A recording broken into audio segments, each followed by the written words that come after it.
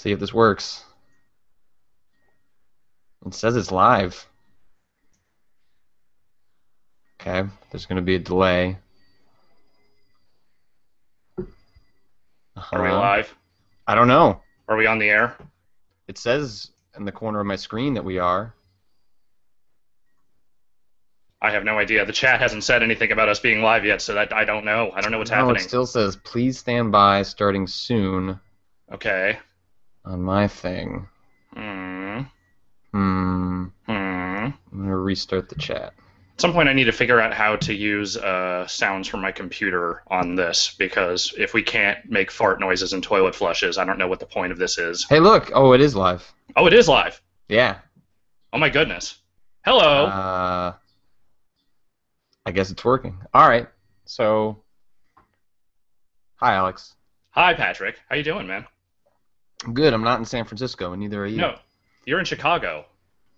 I am in Chicago. Well, no, that's sort of a lie. It's oh, that's right. You're a suburb boy, aren't you? Yeah, but you know, it's like anything else. When you tell out-of-towners or people that aren't from the area where you're from, I'm just going to say Chicago. I'm not going to say, do you know what Arlington Heights and Mount Prospect are? Because no one is going to know that. It's not like San Francisco where you can say you're from the Bay Area and people will sort of understand that doesn't necessarily mean San Francisco. Right. I guess that is the weird part about the Bay Area, is that it encompasses more of that. I mean, I guess that's the equivalent of something like the Midwest, but that's awfully broad. That's a little bit more than just Chicago. That's a whole region right there. That's like a big chunk of the country. So for people that are watching, if this audio is out of sync, if this video looks terrible, that is because this doesn't have an official title, and we are just giving this a shot.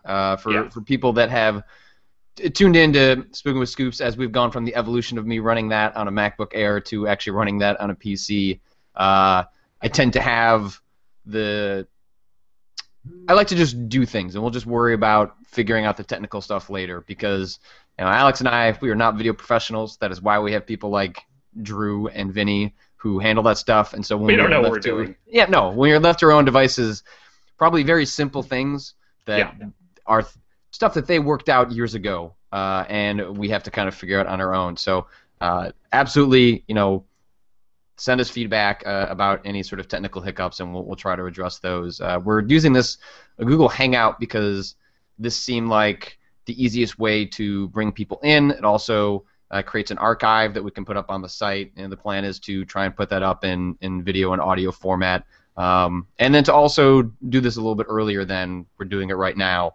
and maybe not have a vacuum sound in the back of me. At some point, there will be construction outside my window, because they decided that after leaving a backhoe out there for 2 weeks, today was the day they were going to start excavating the empty lot next to my office window. So there should be some fun noises coming from there. Yeah, well, I'm just, having moved back in with my mom optionally. Yes. My own preference. There are things that come up that you just can't quite account for, or that you haven't accounted for, and that suddenly I need to be aware of them.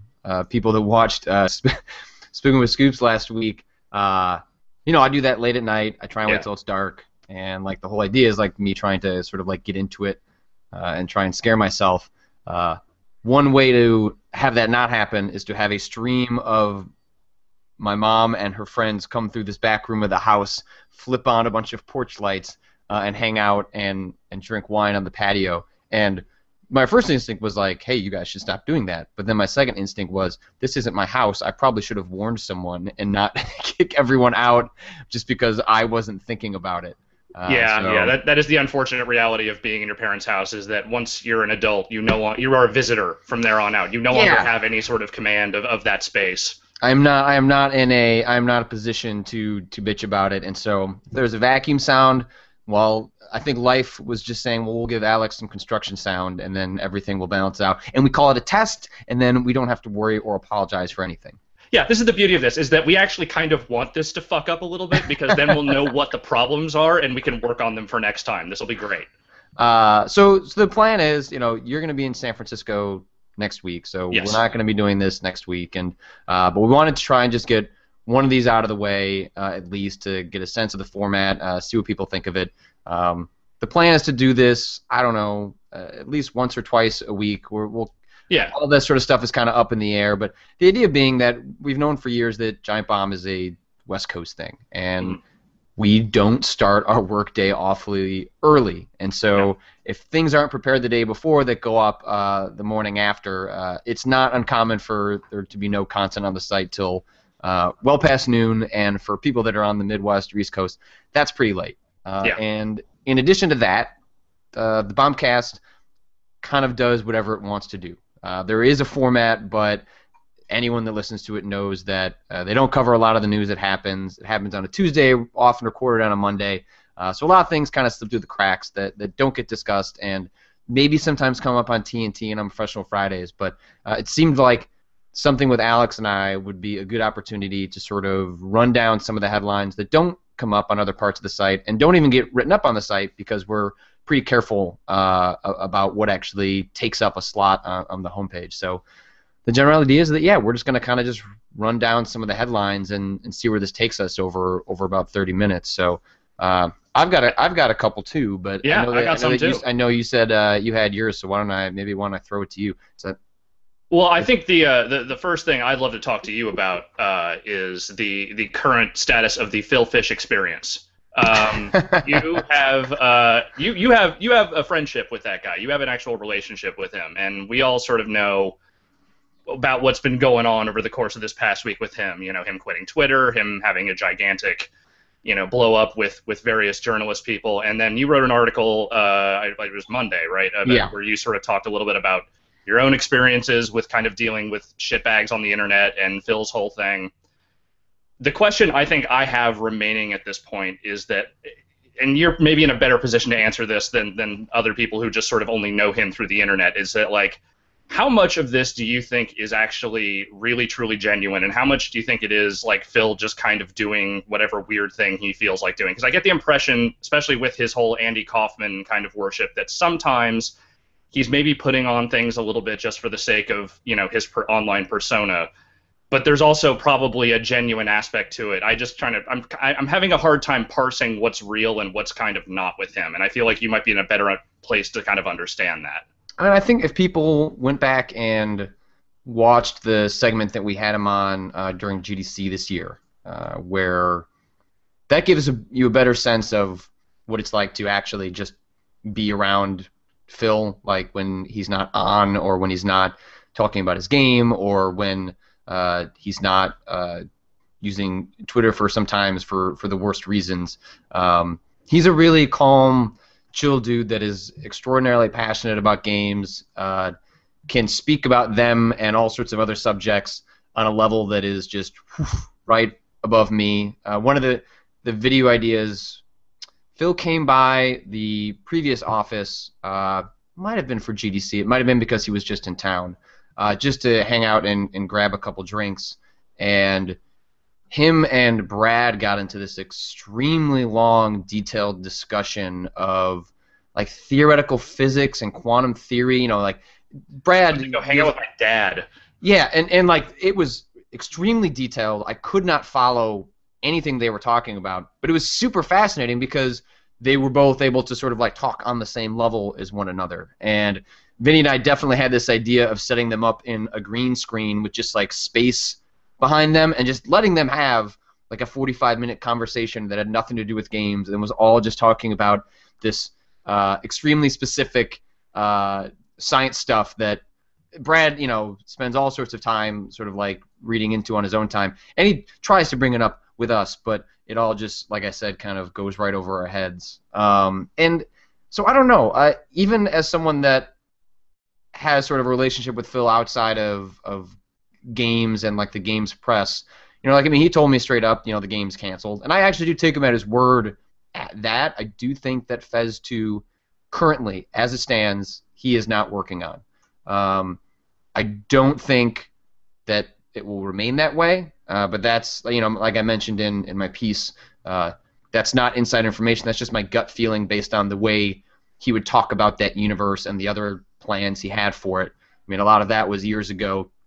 I have no idea what he's up to with Fez 2, but I don't know. That guy's just as complex and ready to sort of lose it when you're hanging out with him completely disconnected from all of this stuff. And sometimes that means it can be kind of a challenge, but he is, one of those really passionate guys that just, he really knows his shit, and it would be awfully tragic if we lost him. But I also, I definitely don't blame people for sometimes getting really agitated with him. I just, he throws out vitriol and people throw it right back. But Yeah. I think I mentioned this in a Tumblr answer that someone asked, was that one of the key differences is that by and large when and this isn't always the case, Phil has done like very direct vitriol in the past, but by and large when he's just sort of like spouting on Twitter and other places, it's kind of just general. It's sort of a mass acid spray, whereas all the stuff that comes to him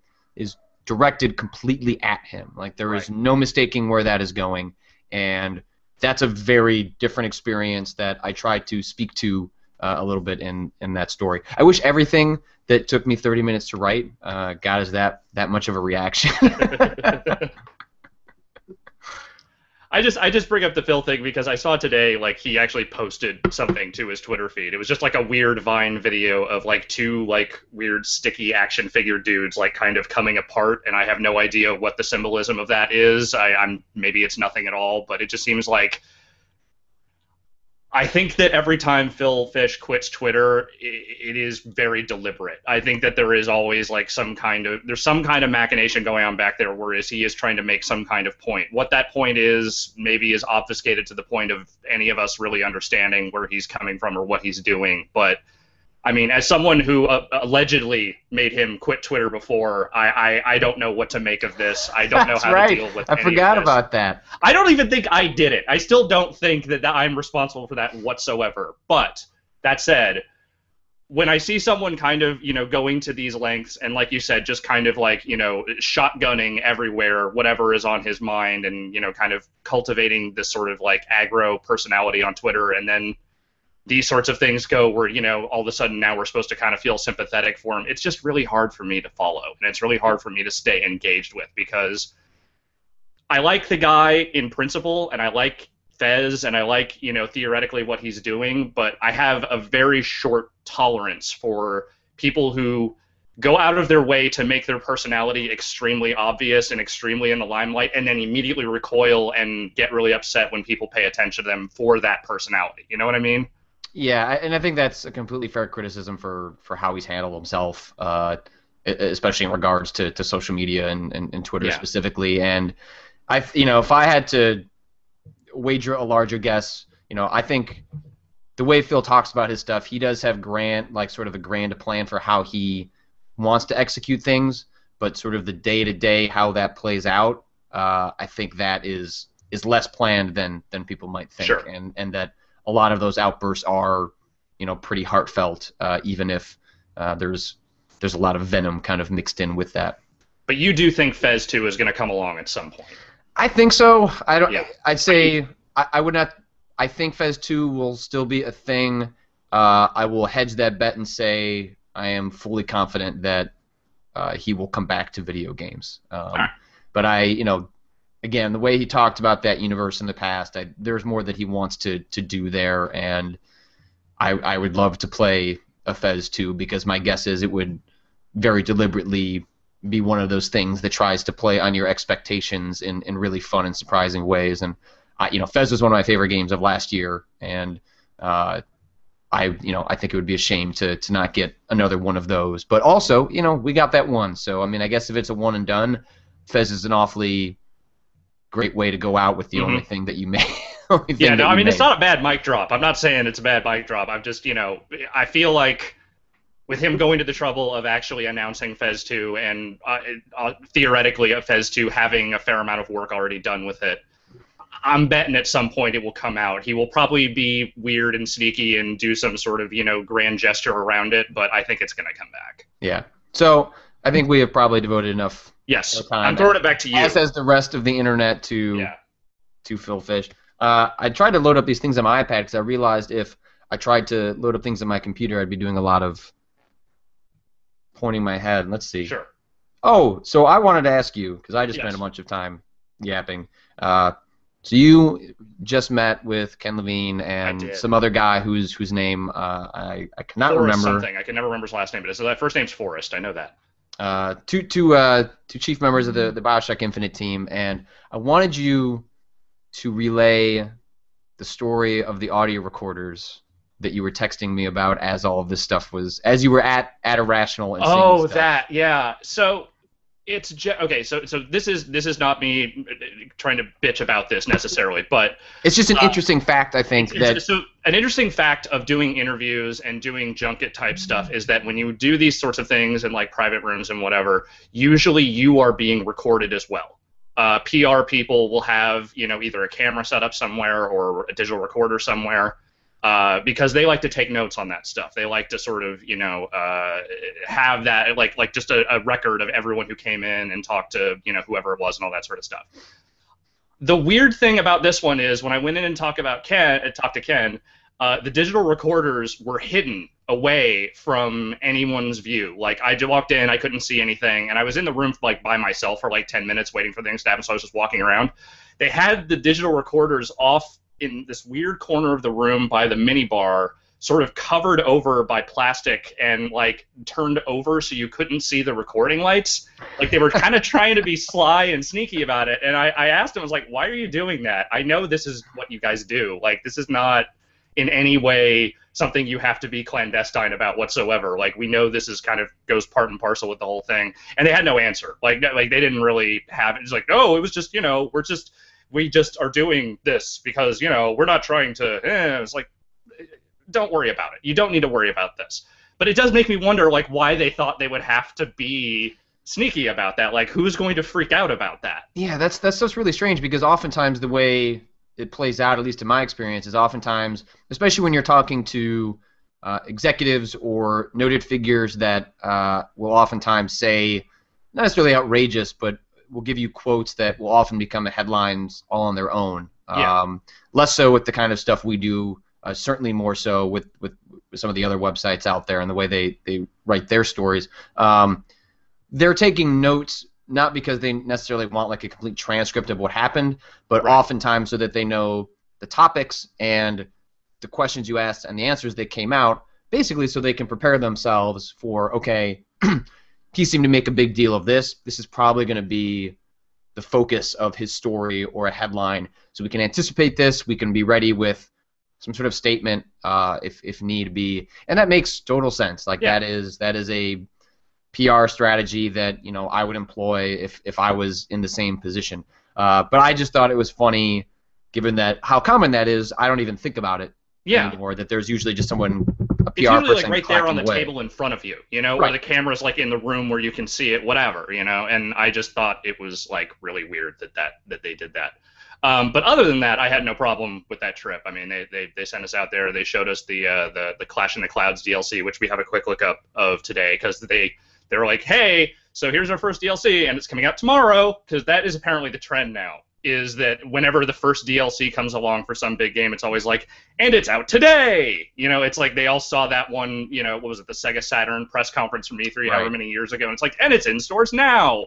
I hate that. I know that they're trying to do like a big surprise and they're like trying to, get everyone psyched up all of a sudden, but it's like, give us a week. Give us a little time to sort of write something or do something or get some prep time on this. Like tomorrow is not very much time for us to sort of prepare anything, for your content.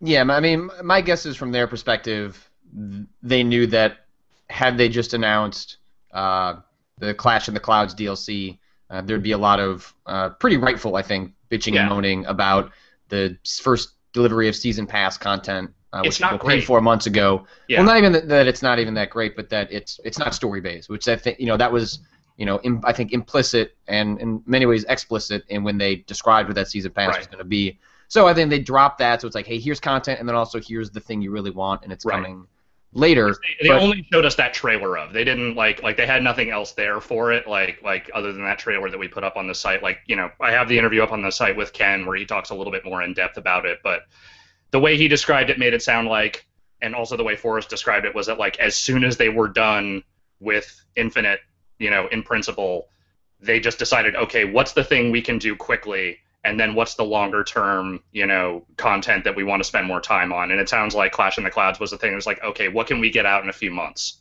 Because literally that dude said, like, as soon as I was done with my last bug, I just started typing in ideas for a game, and then we started working on it like a week later. So that Clash in the Clouds sounds like it came together pretty quickly. And not to say that it's not polished, but I think conceptually it shows a little bit. So you had a chance to talk to Forrest and Ken about is it Beneath This? What's the other DLC Ken, called? Like Forrest, it wasn't really on Burial at Sea at all. That seems like that's Ken's project primarily. So for people that haven't listened to the interview, like, what sort of sense did you what did you guys talk about? Like, what was your takeaway from the time you got a chance to chat with him about? It was interesting because he didn't want to get any real serious details about it, because obviously it's a very story-heavy piece of content, and it's he's very anti-spoiler. Like, I asked him a little bit, like, what is sort of the nature of Booker and Elizabeth's relationship in this version of what's going on. He didn't really want to divulge much about that. Basically, what he said was, he had a desire to revisit Rapture, but he didn't really want to just do it in the sense of, like, making another BioShock game, or just doing it, like another, because they've already done the ruined Rapture thing twice now. They did it once, and then the Marin guys did it. So, there's always been, I guess, this kind of latent desire in the audience to see what Rapture looked like when it was still kind of a thriving community and ecosystem. And he loves noir stuff, he loves survival horror stuff, and he thought this would be like a good way for them to kind of take those characters, take that Rapture setting, and do something kind of different with it. And it does look really interesting. I mean, I guess the first episode you play as Booker primarily, as a private detective in Rapture, and then the second episode is all Elizabeth, I believe, where you play as her, and it's much more survival horror, it's much less focused on any kind of combat whatsoever. But he didn't, like I said, that was about as far and as detailed as he wanted to get about it. Stuff going on in the background, it happens. Yeah, there's a phone call. I don't know. I unplugged it 2 days ago. If only we could take phone calls here, but we can't. That's too bad. But the phone has its own battery. Yeah. And so it's just this stalemate between me and the phone. And you can't, like, remove the battery. I don't know what kind of phone it is, but it's just... Yeah. So it's a stalemate between me and this internal battery. Oh. I want you to... So every morning I wake up and I look at it, and I see, like, a bar has gone down, but it hasn't died yet. So I'm just slowly waiting for this landline. You're just... It's like a death that you know is coming, and you want to come, but it just won't, and it's just like, ah! Yeah, it's very tragic. Let's see, what do you got on your end? Got anything else interesting? So we got some Nintendo news today, or maybe late yesterday. I don't really remember when this came out, but we now know how Nintendo's Q1 was. It was mixed. On the Wii U side, they only sold 160,000 units in Q1. 159,999 of which I did not buy. But you got one. I did get one. I finally got one. I got one. I managed to get a premium unit with the Zombie U stuff for cheaper than they were selling it. So someone was just dumping it off on the side of the street. Yeah, I got it for like $300 when I think that unit goes for like way more with the Zombie U bundle. So I decided to grab it. It's fine. Whatever. I totally understand why no one's buying it, but I kind of dig it on some weird level. And on the other side of things, the 3DS is, sold 1.4 million units and 11 million software copies. So there is this strange balance here where it almost seems like, hey, maybe Nintendo's handheld business is doing really well. Maybe its console business is not doing so well. What do you think about that, Patrick? Well, I think it's not surprising. I feel like that's, indicative of sort of like the gut reaction from consumers as well. I mean, I'm spending a lot of time playing games on my 3DS. I'm genuinely surprised at how big the reaction has been to Animal Crossing, a game that I haven't gotten super deep into. I've been kind of checking it a little bit, but I've kind of been playing some other games. But I mean, less so now. But like over the past month, that game has just completely taken over like everyone I know on Twitter. Like people that have played that game in the past, people that have not played an Animal Crossing game before. For a game that doesn't seem all that different from the ones that came before it. Was genuinely shocked at how much that was kind of a shot in the arm for conversation about Nintendo that didn't revolve around sales units and whether they should go third party and put their games on iOS and all that stuff. And I don't know. I mean, it's Nintendo's a weird company. Like, I mean, I think they made money this quarter, so even though Wii U sales are not stellar, and that Wii outpaced Wii U, the big kind of gamble they took with 3DS of trying to just kind of put an adrenaline shot into that machine paid off, and it seems most likely that that's going to be enough to sort of get them through this generation, even if they end up hobbling through it overall. And so I'm more curious just to see what that balance is between the 3DS and Wii U, and whether they really think they can turn the Wii U around in a notable way that they have with the 3DS, and so that they decide to put a lot of really premier software behind it, or if they just say, look, maybe we put out the games that people want for Wii U, we'll kind of checkbox everything, and they'll get that stuff, but we're going to put a lot of our time and energy and R&D into the 3DS because we're making money hand over fist on that one, and it's successful. Like, they still have to earn it, and they got to still keep rolling that ball, but the ball's rolling in the right direction, whereas with the Wii U, they have a much steeper hill to climb. Yeah, and my take on it is that Q1 was going to be this no matter what. There's not really any games that have come out during this period, with the exception of like Game & Wario and Earthbound. Like, this has been a dead period for the Wii U. Q2 is probably not going to be. I mean, that's around the time Pikmin will come out, and a couple of things will start coming out. But we're really not going to know what the trend for that thing is until like Q3, Q4. Once the holiday comes through, once the new consoles come through, we'll get a realistic picture of how the hell that thing's going to fare when up against the competition of what the other guys are really doing. So this is no surprise. It sucks for them, but that's just the way things have been trending until they actually put out some damn games for the thing that people want to buy. The Marios, the Mario Karts, the Zeldas, what have you. This is not going to change one bit.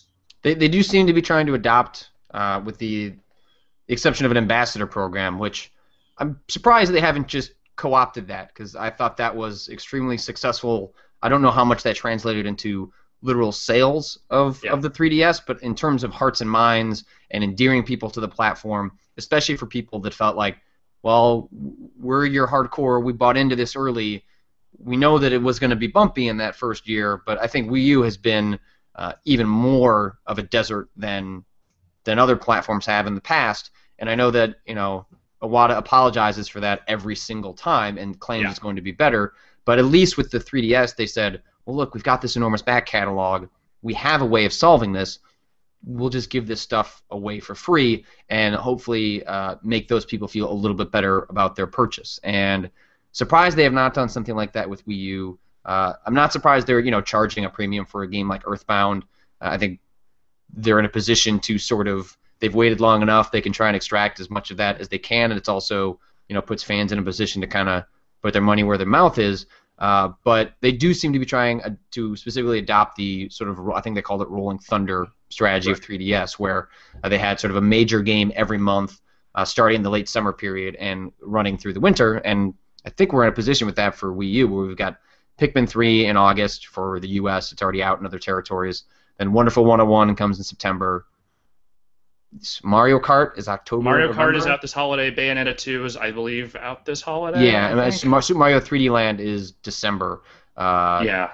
So I think they, I have to look at the actual schedule, but it seems like they're trying to set themselves up for, you're going to have a big reason to, plop down $60 for a brand new game on Wii U. Whether that's enough, I don't know, but maybe that's at least buys them some time to maybe set the machine up in a more favorable scenario. But yeah, buzz is still pretty bad, and although I think people seem to genuinely like Pikmin 3 quite a bit, at least from what I've been hearing about it, it's not, it's not blowing anyone away. It's another solid Pikmin game, and that's my worry. Like, that is my worry for this stuff, because with the exception, and not even with the exception, because Super Mario 3D Land, it's an easy sell because it has, Super Mario on the box, therefore it is, at least attractive to a set number of people. But Pikmin has never been, like, at least in my recollection, a top system seller. It's like, that's not a series that, like, there's a lot of people who love it, and rightfully so. But that's not a game that people are going to run out and buy a Wii U for necessarily. Yeah. Wonderful 101, I think, is the same situation. Bayonetta 2, maybe, I don't know, there's a certain subset of people that would, because, Bayonetta, apparently Bayonetta and Mario Kart are early 2014. All right, well, the chat, so there you go. Wah, wah, wah. Wah, wah to that, but... So maybe not Rolling Thunder. But even that's still the point. It's not like, those big showy Nintendo franchises sell systems. Occasionally a third party or, other developer game will sell systems, but it's like Wonderful 101. Most people don't even know what the fuck that game is. I barely understand what that game is, and I've played it multiple times. It's fun, I think, but I don't know how you sell that game to an audience that is already not buying your system, I think they're in... I really enjoyed the bits I played of Wonderful 101. I think it's got a great sense of style, which is, no surprise from the fact, that it's coming from Platinum and coming from Kamiya, but it also looks awfully similar to Pikmin.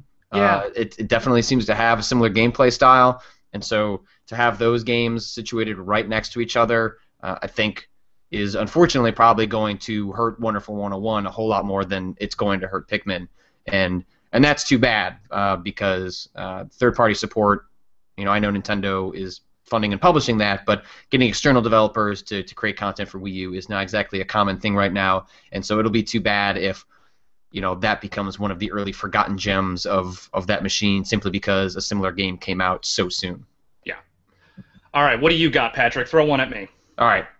We'll close on one more that I threw at you, and then I think maybe we'll... Why don't we do a couple of rapid-fire ones after that, like one-sentence reactions? I think I want to throw to the chat a little bit as chat, well. Yeah. And we'll get some questions from there, so people can point those at me, and I'll pull some out in a little bit. So the one I want to throw at you because although I follow NFL football, I do not follow college football, and I keep seeing all these headlines about the NCAA and a lawsuit and EA, and then seeing headlines on ESPN about people being hypercritical about the NCAA in general. And right. I don't know if you can give sort of like a quick analysis or like for the non-sports people around us, but it sounded pretty fascinating. Yeah, if you want the real quick gist of it, you should go back and watch that South Park episode from like a year and a half ago where they did the EA Sports parody where Peter Moore was this evil impresario of video games profiting off college athletes and all that stuff. Basically, the entire crux is a lot of people are upset that the NCAA games,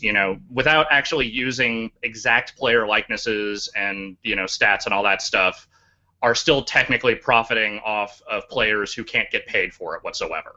This has been an ongoing, long-term thing that people have complained about for a long time. And I don't really know the whole crux of this exact lawsuit that EA and the NCAA and the College Licensing Corporation or whatever they are. I don't know the whole thing because I don't really understand the law very well. That said, basically what it looks like right now is the NCAA has completely washed its hands of video games because it is trying to distance itself as far as fucking possible from any of this stuff. That does not preclude EA from being able to put out a college football game next year that just does not say NCAA anywhere because the college licensing company is the one that gives them the rights to the teams and the logos and all that stuff. So they can still do that. Can they still call it? Will it not be called NCAA? It just can't be called NCAA. Like it could be EA. It could be EA College Football 2015 or whatever, but they cannot be NCAA football. Weird. So that is literally all they have lost in all of this. And the weirdness around all of this is that I don't know how that actually impacts any of this. Like, I don't think the NCAA absolves itself in any way by making this move. EA apparently filed a motion to try and dismiss the entire suit before it actually goes to class action status. My understanding of how college sports works is about, like, that much, but what I will say is that it sounds like everybody is just trying to get the fuck out of this thing as quickly as they can, and I don't know if it's going to work. So, there you go. That's the gist of it, I think. All right. Well, hopefully that was accurate. Yes, I think. If not, I'm not sure there's anyone on Giant Bomb that's going to correct us. No. That never happens. All right, then. Just a couple of other headlines that I dug up, and I'm just, we can throw some very quick thoughts on that. Bully trademark renewed. Is there a new game coming? What do you think? Man, I hope so. The idea of Bully the College Years is still an idea that gets me really excited. I don't know if that's the one that they'll follow through with, but Bully is absolutely not only my favorite Rockstar game, but is absolutely one of my favorite games Yeah. ever. It's we constantly, or at least I constantly, get sort of bored about the very traditional settings that games kind of place themselves in, and high school seems like a really difficult one to pull off, and somehow they managed to do it, and it was really interesting. The mini games were pretty terrible, but in terms of telling a story in a high school setting, man, I would love to see, even if they just revisit high school, like whatever it is, like I would just love to see another bullet game. So I'm crossing my fingers. Cool. Producer on whatever the next Mortal Kombat movie thing says that the new Mortal Kombat game is currently in development. Is this surprising? No, not really. No. But no, because of course that's what they started working on after they finished Injustice. Why not? But I imagine that game's probably at least a couple years away, right? Yeah, I imagine that's a next gen product, and I think I saw Jeff mention, I think it might have been on his Tumblr. The most interesting thing is going to be see they kind of wrung a whole lot out of the nostalgia for those first 3 games, and especially the first 2 in terms of the characters they featured and the storyline. Do they really? Are they really going to start putting like Mortal Kombat 4 characters in there? Like, that seems like that would be unlikely. Hope not. I really hope not. They're going to put in characters from the multiple PS2, Xbox era games whose names I cannot remember at all. I didn't even play those games. I mean, I heard they were okay, but once that series went 3D, I sort of kind of got disinterested. But I don't know. I mean, there'll be another one. I bet it'll look gorgeous, and I'll play it for the story mode, if nothing else. Cool. Last one. Tearaway has been delayed a month. How sad are you right now? That's a bummer. But at least it's only October to November, right? Yeah, it's literally 1 month, so now it's coming out on a Friday or whatever, and it'll be out in November. Right in the time when everyone will be buying literally everything but Vita games. Yeah, so that part definitely sucks because you're going to have the momentum of PS4, Xbox One, whatever push Nintendo's giving to Wii U. Basically just money is going to be flying in all sorts of places other than a original PlayStation Vita game, and that's really too bad. So I hope it doesn't. It's going to get lost in the shuffle. That seems inevitable with the November game. That game is great. I played that demo twice at E3. Like the same demo, I played it twice because I liked it so much. I really, really hope that game doesn't just get the shaft. It was one of those games that at E3 people kind of always ask you, hey, I've got an hour. What should I go check out? And Tearaway was one where they had like 20 kiosks set up. There was never a wait. Nope. You could check out the game immediately, and it was absolutely my favorite game that I played at the show.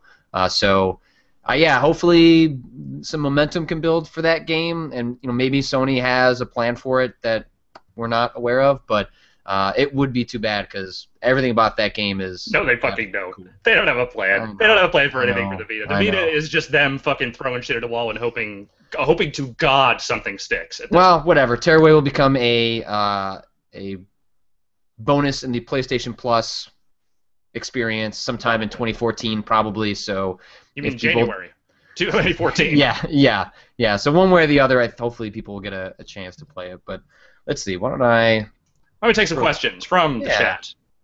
Maybe someday we'll be able to take like phone calls and do other cool shit. But we're not there yet, folks. And and for those who have been asking about the whole soundboard thing, I would love to have fart sounds and toilet flushes and all that shit. I haven't figured out how any of that shit works. Like, I can't even make like sounds on my computer play over this yet. So when we get there, we'll get there. There are apps.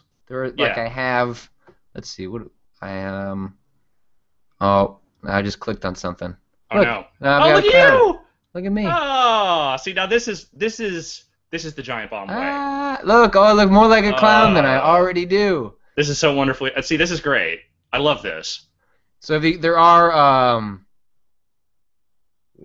Oh, that's terrifying. I don't like Detective Clown. So there are like these weird apps and stuff like that allow you to do strange things with Google Hangout. But this is our first time messing around with it. So. We will experiment more as time goes on. Here's one for you because you put up this trailer. Okay. So that Aisha Tyler in Watch Dogs thing was weird, right? Yeah. Ask Zaffers. Yeah, I don't know what any of that. So here's the fun thing about that video is that they sent it over yesterday. They were adamant to be put behind an age gate, as they often are, even though nothing happens in it. It was 1.5 gigs HD.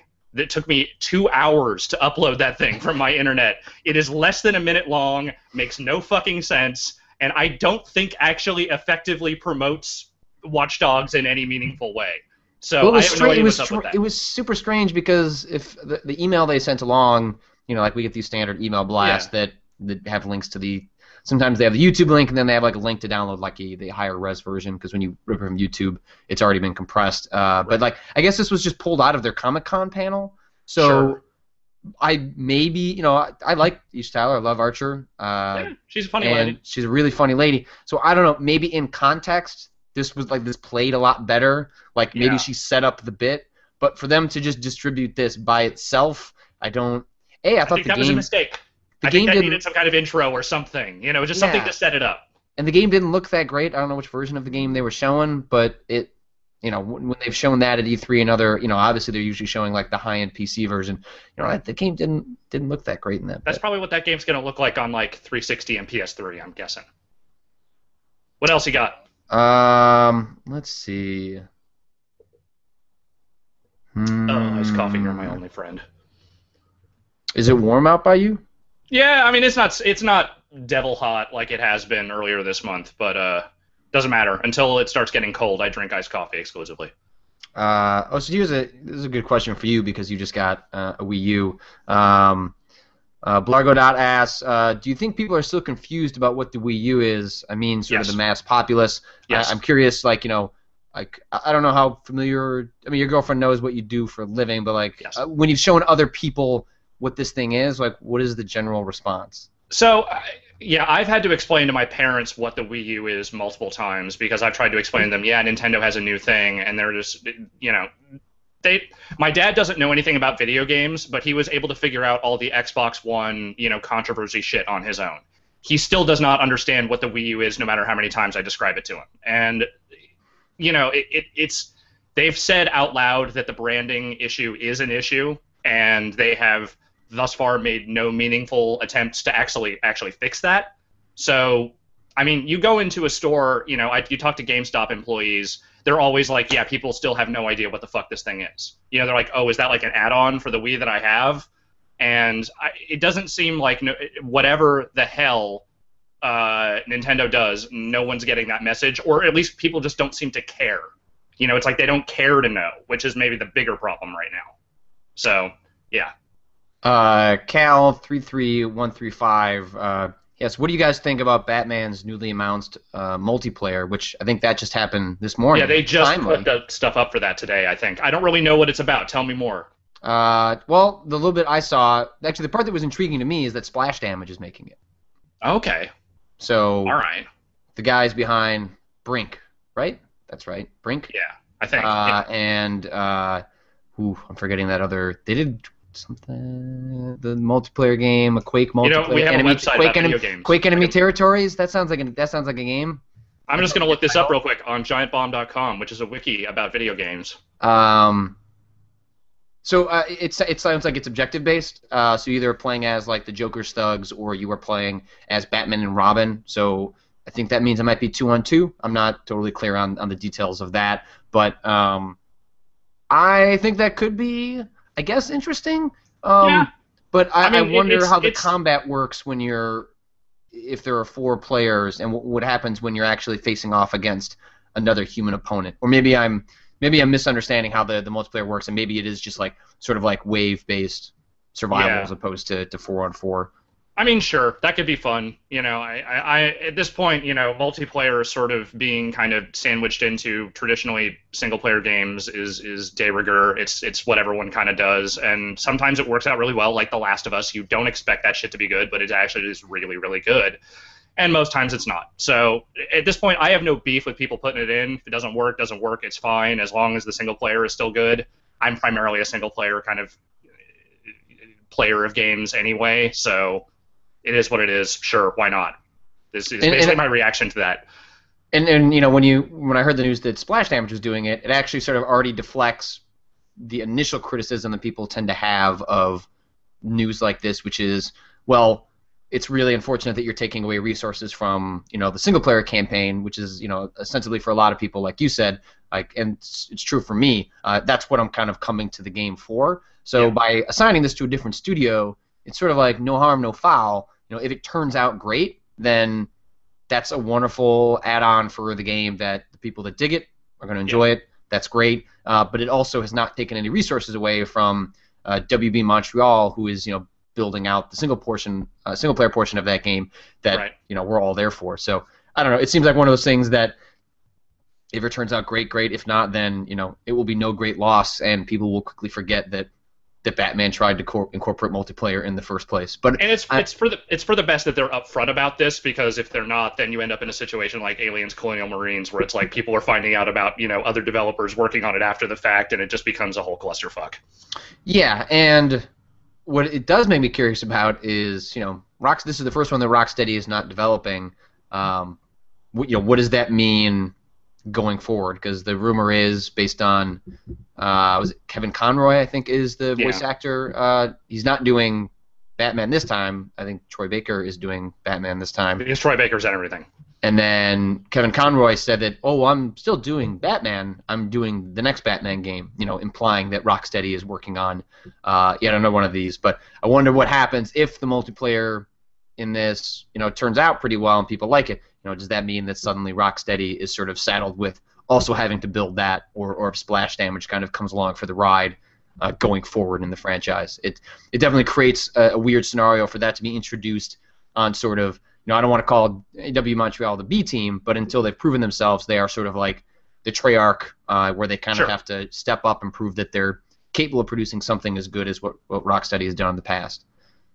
I remember when Treyarch was making NHL 2K games.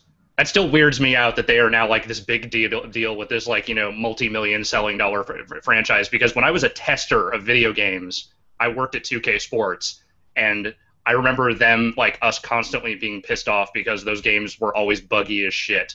And it's just weird to see how far that studio has come. Just every time everyone brings up Treyarch, I have these weird memory flashbacks of us just going this game is broken. This game is broken. This is a hockey game, and they can't make a fucking hockey game. What is going on? So I think we'll leave on this last one, which is actually about something that you recently did. Mento, I'm going to sort of paraphrase, but basically asked, you watched your Super Punch-Out, Punch-Out Bombastica that you did. Punch-Out, get it right. So that's separate game, Bombastica. And he's kind of looking into maybe trying to do some of that on his own. He was sort of curious, because I think the process is different for everybody else. Do you do a lot of preparation for that, or do you just sort of boot up the game and kind of just go for it? It really depends on the game. In the case of Punch-Out, I played so much of that as a kid and over the years that I just decided to jump right back in, which was also sort of on purpose because I wanted to see how far I could get without actually really practicing. Most games, if I haven't played it in a while, if I don't really remember stuff, usually what I will do is I will play through a couple of things a couple of times just to kind of get a feel for it and just sort of, try and stoke some memories that I might have about stuff. Like when I did that WCW versus NWO Revenge one, I probably spent a solid 3 hours just going through and playing stuff and just reminding myself how it all worked and all that shit. And yeah, it was... It really depends on the game for me, and I think that any approach is totally fine, as long as you feel comfortable playing it. The thing that always trips me up is talking while trying to play, and that's not exclusive, obviously, to Bombastic. That's any video we do on the site where we have to play games and talk. I've never been good at that. It makes me really uncomfortable, and I'm just constantly am I saying enough? Am I playing right? What am I doing? It's definitely a skill. Even if you start really bad at it and just become moderately bad at it, just doing it, listening to yourself, trying to find ways to sort of get rid of the weird things you say, trying to, rather than say just pause and wait till your next thought, which I'm still bad at, but it's one of those things that it's like a muscle. You just you have to work at it, and then at some point you will get better at it, or at least as good as you're going to get, or at least to a place where you feel more comfortable doing it and it doesn't cause you as much anxiety. Because I know that when I go away from it for a couple of weeks and then suddenly have to dive into it, like when I did the first ones from out here from my computer, it was really stressful, even though it's I've been doing this for years, done this a million times before, but it's just, especially doing it by yourself when you don't have someone to sort of play off of, those can be stressful, especially if you're in the middle of, because the way that give and take usually works when we've done quick looks in the office and stuff like that, is when you're in a moment where, hey, I need to shut the fuck up and I need to play the game, someone else can step up and know that and Right. start picking up the conversation for you. So, yeah, I mean, just like anything else, I think my advice would just be just do it and then watch it and cringe about it and Yeah. try and take notes on what you can do the next time, because you do want a mix of surprise at what's happening in the game and surprise that comes out of how you play and how you screw up, and finding ways to roll with when things go wrong is probably the most valuable lesson you can get as you kind of do that stuff over and over again. And don't be afraid to do multiple takes, because, I mean, some of those videos, like the Punch-Out one I did pretty much in one take, except for the part where I skipped ahead to play Mike Tyson. Some of those other videos I've done, like, I did them like 10 times, because either I would just completely lose my shit, I would forget something, or, some weird audio issue would crop up that I wouldn't realize was happening at the time, and I would have to redo everything. I hate that. It drives me absolutely insane when I have to do it over again, but it's a necessary evil. Sometimes it's best to just go for it again, take a 5-minute break and then just try for it again. Don't be afraid to keep going. Cool. Well, I think that is going to wrap up us doing this for the first time. I thought it went really well. I think Scoops and Navarro has a future. I think we'll try and do this earlier going forward. The chat system wasn't built to kind of do this YouTube stuff. So if you're watching on the front page, it probably looks a little weird. It was kind of embedding the video a little strangely, and then also the way we put it into the system is a little bit odd. So we kind of had to run through those kinks, and then also, my mom had a cleaning lady coming through this morning, so all sorts of unexpected things happening. But appreciate everyone tuning in, and so you'll be in the office next week, right? I will be in the office next week. I will, be sitting in on whatever the hell they need me to sit in on, and then I'm going back home, and then I'm going to SummerSlam after that. I'm going to go fucking do another. So basically, I'm flying to San Francisco for a week, then flying back to New York, then flying to Los Angeles for 3 days, then flying home again. So that's my next 2 weeks. All right. Well, that is intense, but that after you are back from that journey, we'll pick this up again. So in the future, we'll hope to have guests, and because of the way the Hangouts work, maybe we will try and experiment again with having members of the community come in and hang out for a little bit. So we'll see how that stuff goes as it goes along. But all right, well, I guess we should go back to doing other stuff, Alex. Yes, I will go back to posting trailers of games that have boobs in them. All right, man. I'll talk to you later. Later, dude.